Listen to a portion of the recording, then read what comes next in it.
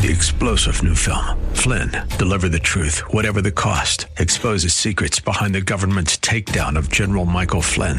Flynn knew what the intel world had been up to. He ordered the first audit of the use of contractors. This set off alarm bells. He told the truth. He was the most dangerous person for Donald Trump to hire. They had to get rid of Flynn. Flynn, deliver the truth, whatever the cost. Available now. Watch it today. Go to salemnow.com. salemnow.com.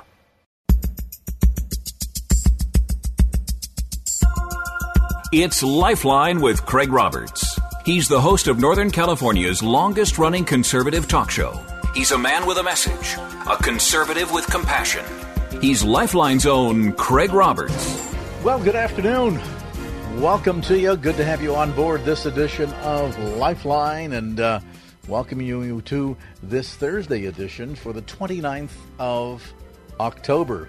My goodness, we're already a third through the final quarter of the year, and I guess for so many of us, the year can't end soon enough. Interesting sort of cauldron, pun intended, between the elections, fear over what the outcome will be, ballot counting, when we will know the results, COVID-19. The markets, of course, have been absolutely stir-crazy. 3.5-point across-the-board drop yesterday, as you know, between the Dow Jones, the NASDAQ, and the S&P 500. A bit of recovery today, though not anything significant.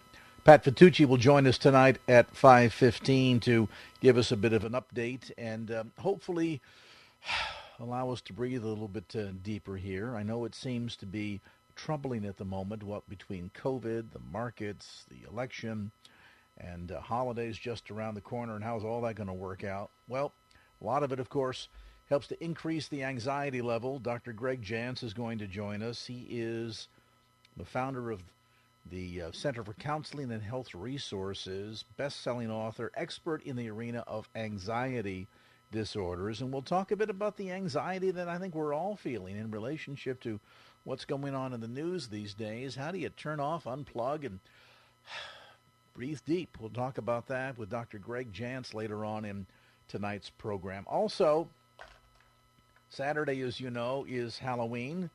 To participate or not to participate? Oh, and certainly COVID is a consideration there, but what about the broader issue of whether or not parents of children, Christian parents, should encourage their kids to get involved with Halloween? What are some of the spiritual aspects behind this annual event? Well, we'll talk about that with evangelistic journalist Billy Hallowell, almost Halloween, but Hallowell, who's written a new book called Playing with Fire, newly published by Thomas Nelson, and we'll get to that later on here in the first hour of the show. I wanted to take a couple of minutes to hit some of the highlights. I promised you yesterday we would continue forging through the propositions. One of the ones, number 14, easy one to remember because it'll be the first one on your ballot, is one which reauthorizes bonds that would continue so-called stem cell research here in California, authorizing $5.5 billion in state bonds. So they borrow the money. We as taxpayers pay it back to the lenders with interest. You ever want to know how to think about bonds? Anytime you see the word bond on a ballot measure, think of the word bondage, because by the time you borrow the money, pay it back with interest, it would have been cheaper for California taxpayers just to say, hey, we're increasing taxes by $5.5 billion. But somehow, when it's a bond measure and it doesn't, in a sense, directly impact voters and taxpayers, though it really does, it's almost economic sleight of hand. This would set aside, again, $5.5 billion. This is going to cost the taxpayer in interest alone $260 million a year for the next 30 years. Your yes vote on the measure means that the state will sell these bond measures to go into further so-called stem cell research. It, of course, raises significant bioethical questions. We've spent billions of dollars on this, and so far the results have been less than stellar, and in many regards it is simply helping to fill the coffers of a handful of research organizations. While we have not really seen the kind of results that so-called stem cell research had promised, there is the bioethical question behind it all. And so from a pro-life perspective, we would recommend a no vote on Proposition 14. Prop 15 is essentially a way to unravel the old Proposition 13 of the 1970s that put caps and restrictions on the amount of money that the state and local municipalities and counties could charge in property taxes. Californians were getting eaten alive by property taxes, so this capped it and restricts the increase to, I think, 2% of your home's evaluation per year.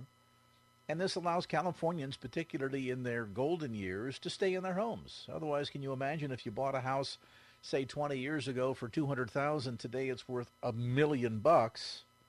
Well, property taxes on something of that sort would run you upwards of $18,000 a year, even though you didn't spend $1 million, you didn't buy the home for $1 million, but now that it's worth $1 million, you pay $1 million in value in property taxes.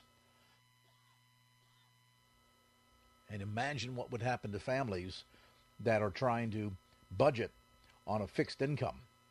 So Prop 15 is a sleight of hand. What it says is we're not going to touch residential property. We'll do it only to commercial properties. They would be taxed on current market value instead of purchase price,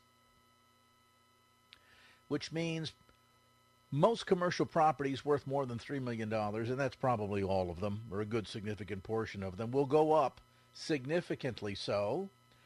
This is essentially a $12 billion a year tax increase.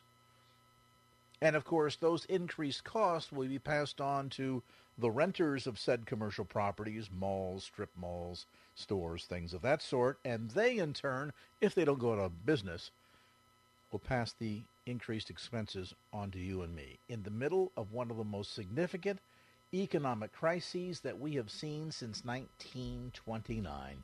A stroke of genius to even put this on the ballot. And of course, all of it is under the guise of the California Teachers Association. In fact, schools and communities first, yes, on Prop 15 is another one of those sleight of hands. Hey, let's do it for the kids. Let's make sure that we have enough money for public education, even though 47 cents out of every single dollar spent in California for everything the state does goes toward public education. If this passes, if Prop 15 passes, you better bet they will come back in a short period of time with a companion proposition that will eliminate all of the protections across the board for everybody. And when that happens, you think there's exodus from California now? Just wait. This is bad business. It's not only bad for business, it's bad for families in California. Let's not punish small business owners any more than they've already been punished because of COVID. Let's not drive businesses out of the state. Let's do the right thing and tell Sacramento, live within your means. And if you need more money, start figuring out where you can reduce some overhead. How about some of those big administrative costs to start? Recommendation would be a no vote on Proposition 15. That's no on Prop 15. All right, we're here at 5:15. We're going to have time to maybe dive into one more before we dive into traffic for you. Let's, here's an easy one. Prop 24, amending consumer privacy laws. This will allow all of us to be protected from businesses that would otherwise want to share our personal information. This would limit a business's use of so-called sensitive personal information, including your location, your ethnicity, health information, etc., etc. A vote on the measure means this: existing consumer data privacy laws and rights will be expanded in California. Businesses would be required to meet privacy requirements A new state agency in the State Department of Justice would share responsibility for overseeing the enforcing of state consumer privacy laws. Given how much of our information gets hacked every year, anything we can do to better strengthen our privacy rights, I think is a great idea. So the recommendation here on Prop 24 is a yes vote. All right, at 5:15, we're going to step aside, get you updated on some traffic. When we come back, we'll talk a bit about the horrific roller coaster ride on Wall Street this week as Lifeline continues. Get a look at it.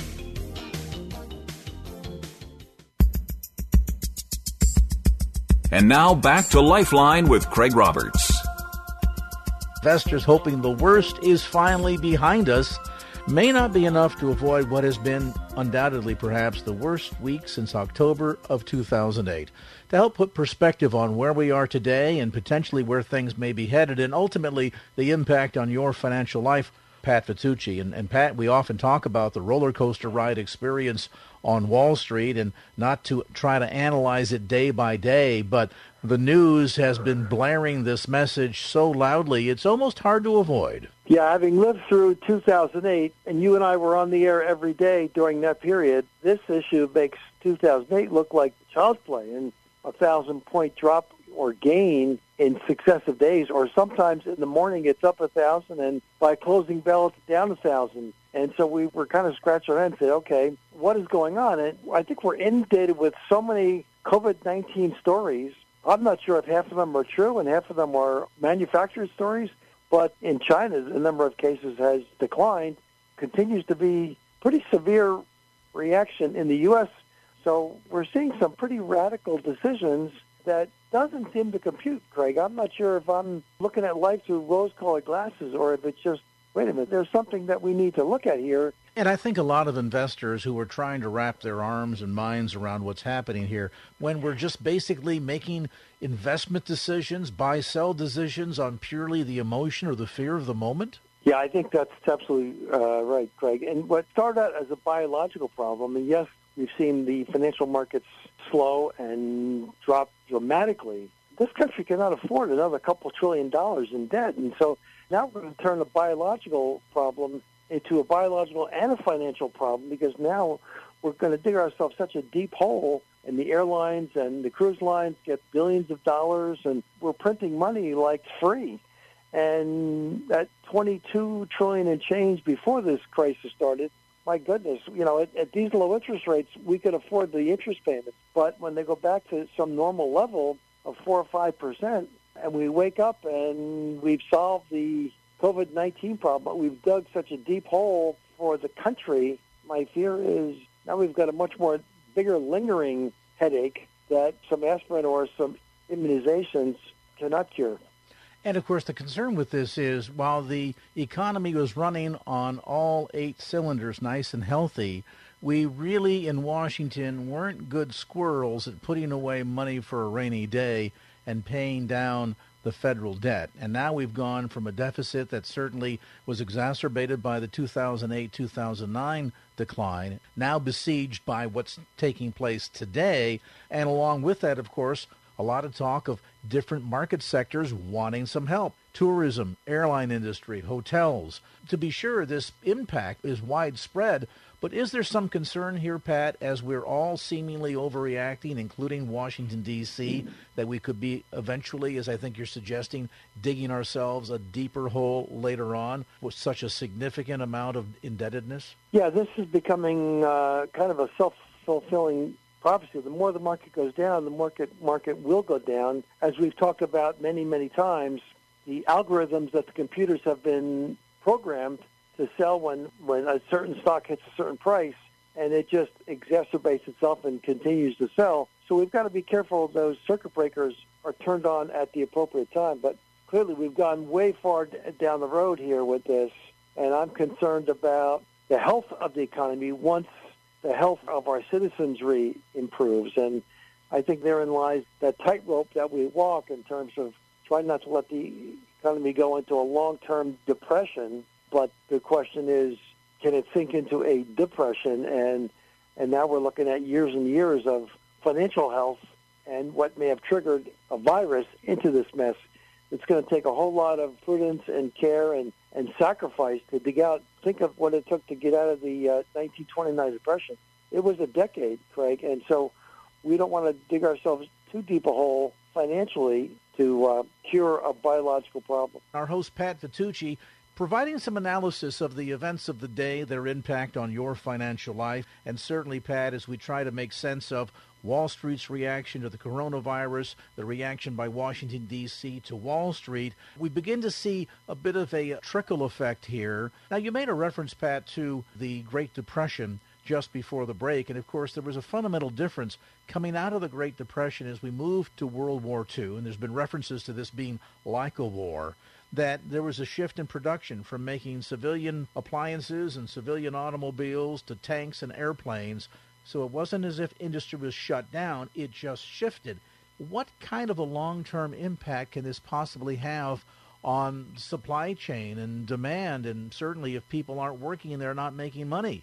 Could we see a ripple effect here because the reaction to the coronavirus has been potentially an overreaction? It's really hard to imagine to get all these industries back up to speed. It's a revolutionary thought that we haven't seen, frankly, in our lifetime. I mean, in 1929, things came to a screeching halt. We didn't have the level of sophistication of technology back then. And so getting all these systems back up to speed, it kind of reminds me of the Y2K issue. Remember, we were all nervous about when the clock turned into the new century, software systems weren't going to work, and water systems and electric grids, and the world was going to stop. Well, this is the same kind of scenario where these systems will need to be recalibrated and restarted. We've never seen anything like this, and so it's a little frightening to think of, are we sophisticated enough, and will it take a lot of time get these systems back up to play, and most importantly, the employment numbers to make this happen, and the skills and the talents to bring all that back on board if we literally shut down for X number of months. It's a mind-numbing idea that we can't even contemplate. I mean, it almost sounds like an apocalypse. I think we've got to slow things down and be calm about and be deliberate about some of these decisions before we go too far down the road to just locking all the doors of every industry in the country. Let's spend a quick moment, if we can, talking about the elephant in the room, and that is the fact that we're in an election year. Can some of this reaction be tied into that, where you've got various vested interests here in the outcome, negatively or positively, of all of this, that may be perceived as either a boost or a hindrance to either party's aspirations for the presidency and control of Congress? I hate to be cynical and think that way, but I think you're probably touching on a real issue that, let's face it, Democrats were struggling to find kind of a middle-of-the-road candidate, settling on Vice President Biden.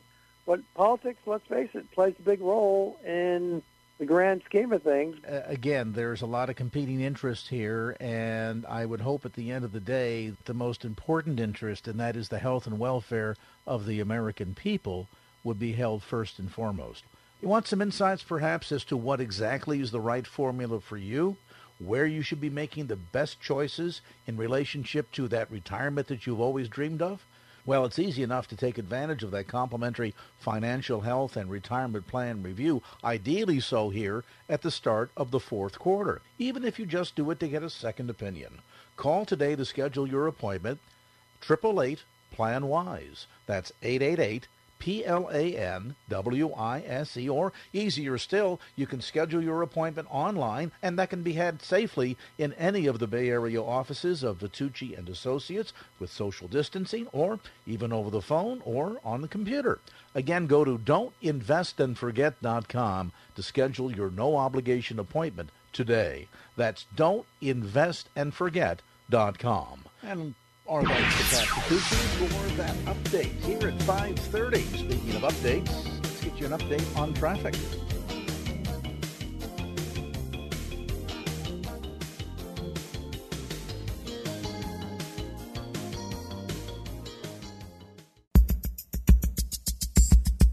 And now back to Lifeline with Craig Roberts.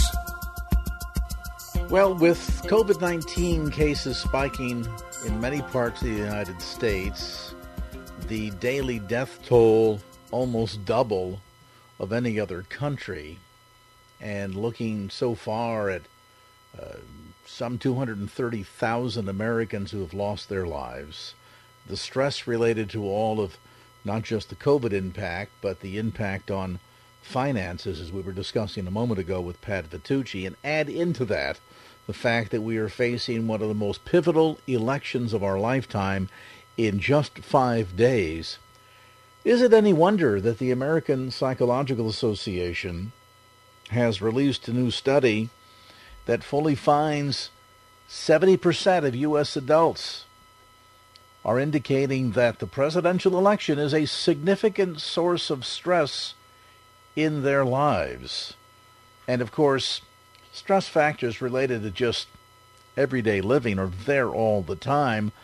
A big part of it is simply how we manage it, how we respond to it. So what about you? Are you managing it, or does the anxiety of everything going on around us today beginning to simply grip you with fear to the point where you're losing sleep? Well, if that's the case, then my next guest tonight's got some insights. Dr. Greg Jantz, of course, is a best-selling author of more than 25 books on topics that range from addiction to depression and eating disorders. He is the founder of the Center for Counseling and Health Resources, and one of his books specifically to the topic, published by Rose Publishing, is called 7 Answers for Anxiety. And Dr. Greg Jantz, always a privilege to have you join us. Oh, good to be with you, and anxiety is off the top. Wow, isn't it ever? But I saw that story about the APA saying 70% of Americans are saying they're dealing with anxiety related to the election. And I thought, yeah, let's dash in a little bit of the COVID-19 and all of the volatility on Wall Street and concerns about their savings and retirement. And is it any wonder Americans are going nuts? Well, yes, we've had a series of plagues, you might say. So it's been one thing after the next over the last 6 months. It's kind of a purgatory. It's a pandemic purgatory. In other words, people don't want to go back to where they were. It's uncertain future. And that really makes for all-time high anxiety and depression rates. Certainly any one major life event can bring about feelings of depression and anxiety. Maybe it's a sudden death in the family, loss of employment, something major of that sort. But as you point out, Dr. Jantz, for many Americans, it's been sort of just the cumulative total, the cumulative impact of multiple events that's beginning to sort of weigh down on them. And I guess then at the end of the day, the big question is, not that these events happen, because we know life happens, and sometimes these things are just simply unavoidable, though certainly with a pandemic you'd like to be able to manage it better. But that said, is it more the sense of the cumulative impact on our mental well-being that creates such degrees of anxiety, and then too maybe our inability to understand how to cope with it or respond to it? Well, yes. And what we know, first of all, anxiety means I have physical symptoms. It's like a step beyond worry. I may have sweaty palms, my heart rate's up, I may be waking up in the night, kind of gasping for air, having a little panic attack in my sleep. So anxiety always carries with it physical symptoms. This is why we're seeing so many people pushed kind of to the edge of despair. And this means that we're seeing these addiction rates, alcohol sales, now depending on where you live, but anywhere 500 to 600% in the alcohol sales. Addiction is going at very high rates. And so there's a price to pay for what we've done and where we are. Now, I'm curious, from your perspective, are there times when anxiety can be helpful? And I couch that question in terms of, for example, pain receptors. Nobody likes to feel pain, but if you're about to place your open palm on the coil of a stove and you get a little bit of a singe and you pull your hand back suddenly in pain, you've essentially in that pain receptor reacted and preventing yourself from experiencing even more significant pain and damage to your hand. So that's a case where, under certain circumstances, the experience of pain can be helpful in preventing us from experiencing worse injury. Is there any degree to which anxiety can be helpful in that same regard? Well, anxiety can be a natural response to fear or something that's happened suddenly. But I think our concern is carrying anxiety chronically, carrying anxiety over the long term, even the physical health issues related to that and immune deficiencies. So we know that anxiety, the body's not designed to carry it. But we will have moments. It's human beings. Things will happen. You may receive a diagnosis that prompts anxiety. So it's part of the human condition, but we can't stay locked in it. We're visiting today with Dr. Greg Jantz. He is the best-selling author of more than 25 books on a variety of topics, including the one we're discussing briefly today, 7 Answers for Anxiety. Toward that end, certainly a good way, like my example, Dr. Jantz, of pulling your hand quickly away from the hot coil on the stove, is to remove the source of anxiety. But easier said than done when the source is the upcoming election and fear and dread over the outcome, or talk about civil unrest and things of this sort that we're reading in the news, the impact of COVID. I just got a note earlier from a friend of mine who said, pray for my father. He doesn't have COVID, but he's been diagnosed with heart failure and pneumonia, and I'm fearful for him being in the hospital. So if we can't control the stressors around us that's contributing to that anxiety reaction, how do we manage the anxiety itself? Well, one of the things we've got to look at, where's our point of focus? For some, they put the point of focus on the election. That is and they're totally consumed, obsessed. That is their point of focus that dictates I'm either happy or unhappy because of this. So if we keep our point of focus, and all the people around us are negative, it's easy to slide into negative right now, but everything is negative, that's going to be a real emotional drainer. And negativity breeds more negativity. So I think the point of focus, I've got to put it back on what does God say? What am I doing to renew my mind? How am I caring for myself? Because we can get in a stronghold of fear, so to speak, because there is a spiritual side to this.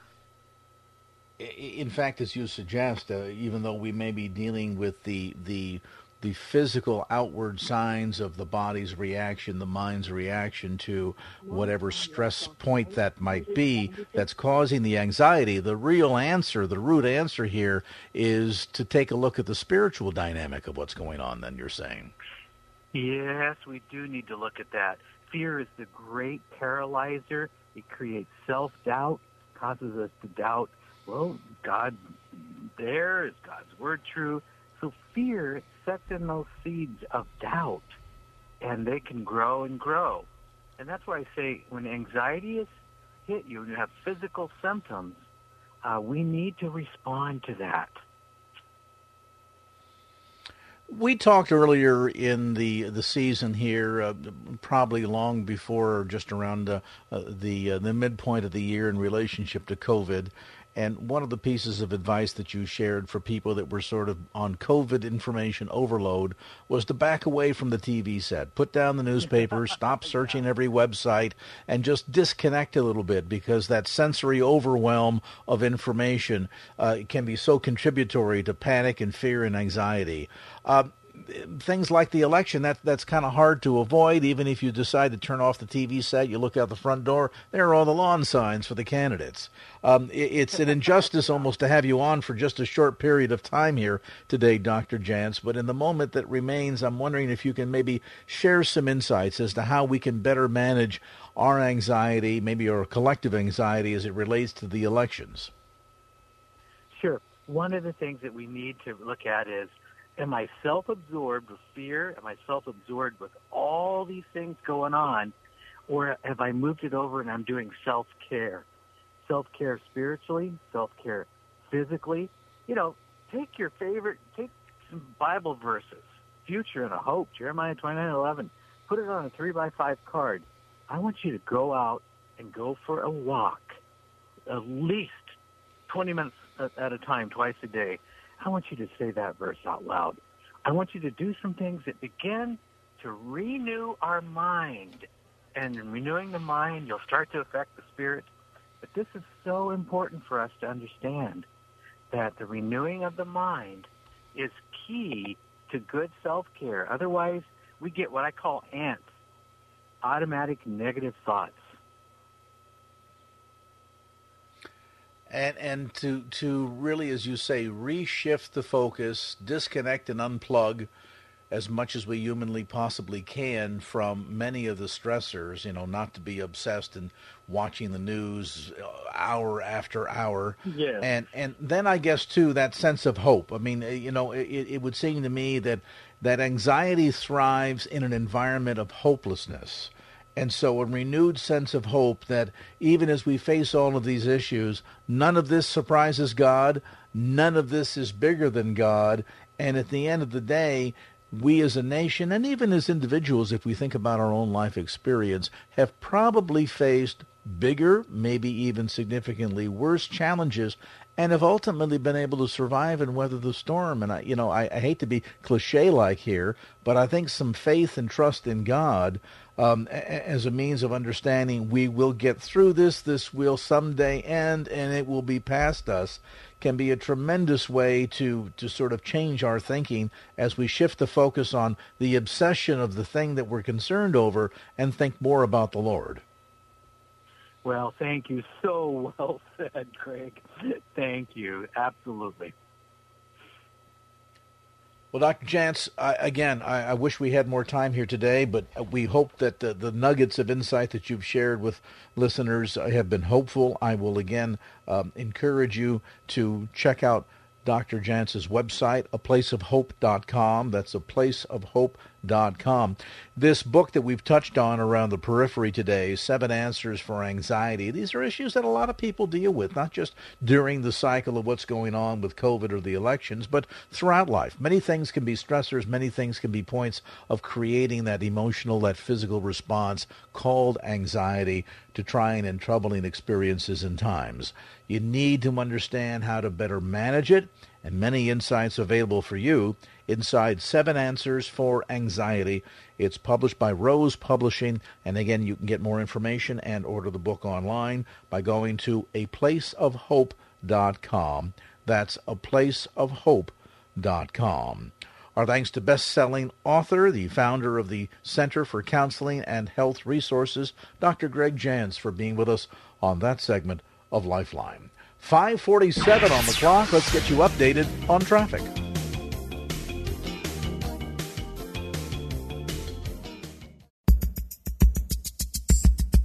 And now back to Lifeline with Craig Roberts.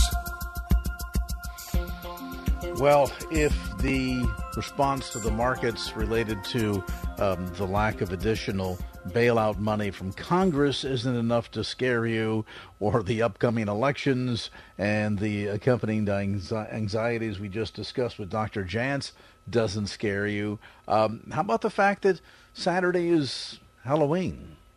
And it raises the question, and I think it's one that we try to answer for you every year, and that is, based on many of the trappings related to Halloween, it can either be regarded as sort of a harmless, fun distraction for kids, a great way to run around, meet all the neighbors, and collect some free candy, though that certainly in the age of COVID-19 will be much different this year. But you can't deny the fact that there's also a spiritual dynamic to all of this. When we speak of the dead, the beyond, grave sites, skeletons, all of that. And I think it then should lead to a question that every Christian parent needs to ask for themselves, and that is whether or not it's necessarily the healthiest thing for their child to participate in Halloween with all of its trappings, and if so, what does that look like? Well, to lend some insights, we're joined by the author of a new book called Playing with Fire, released by Thomas Nelson Publishers.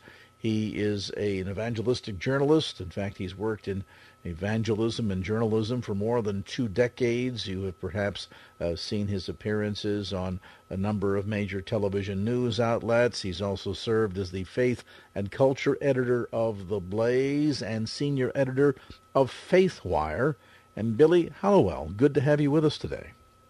Hey, thanks for having me. An appropriate last name for for some of our discussion here today, with a bit tongue firmly planted in cheek. This raises interesting questions because as we may look at the fun side, quote unquote, of Halloween, but can we really do that, Billy, in your opinion, all the while ignoring the clear spiritual dynamics of this that just rides very slightly below the surface? I think, and I think one of the things that we have to do when it comes to Halloween is we have to be really clear with our kids. I'm a parent and I've got 2 kids, about what it really is, what the roots are. And I think we get really blinded by the fact that a lot of what we do during Halloween season is, pumpkins and painting pumpkins and carving them and getting candy and going trick-or-treating. I think that there has to be a real distinction, and we see this. And different Christians have different ways of observing it. Some go to harvest festivals at their church.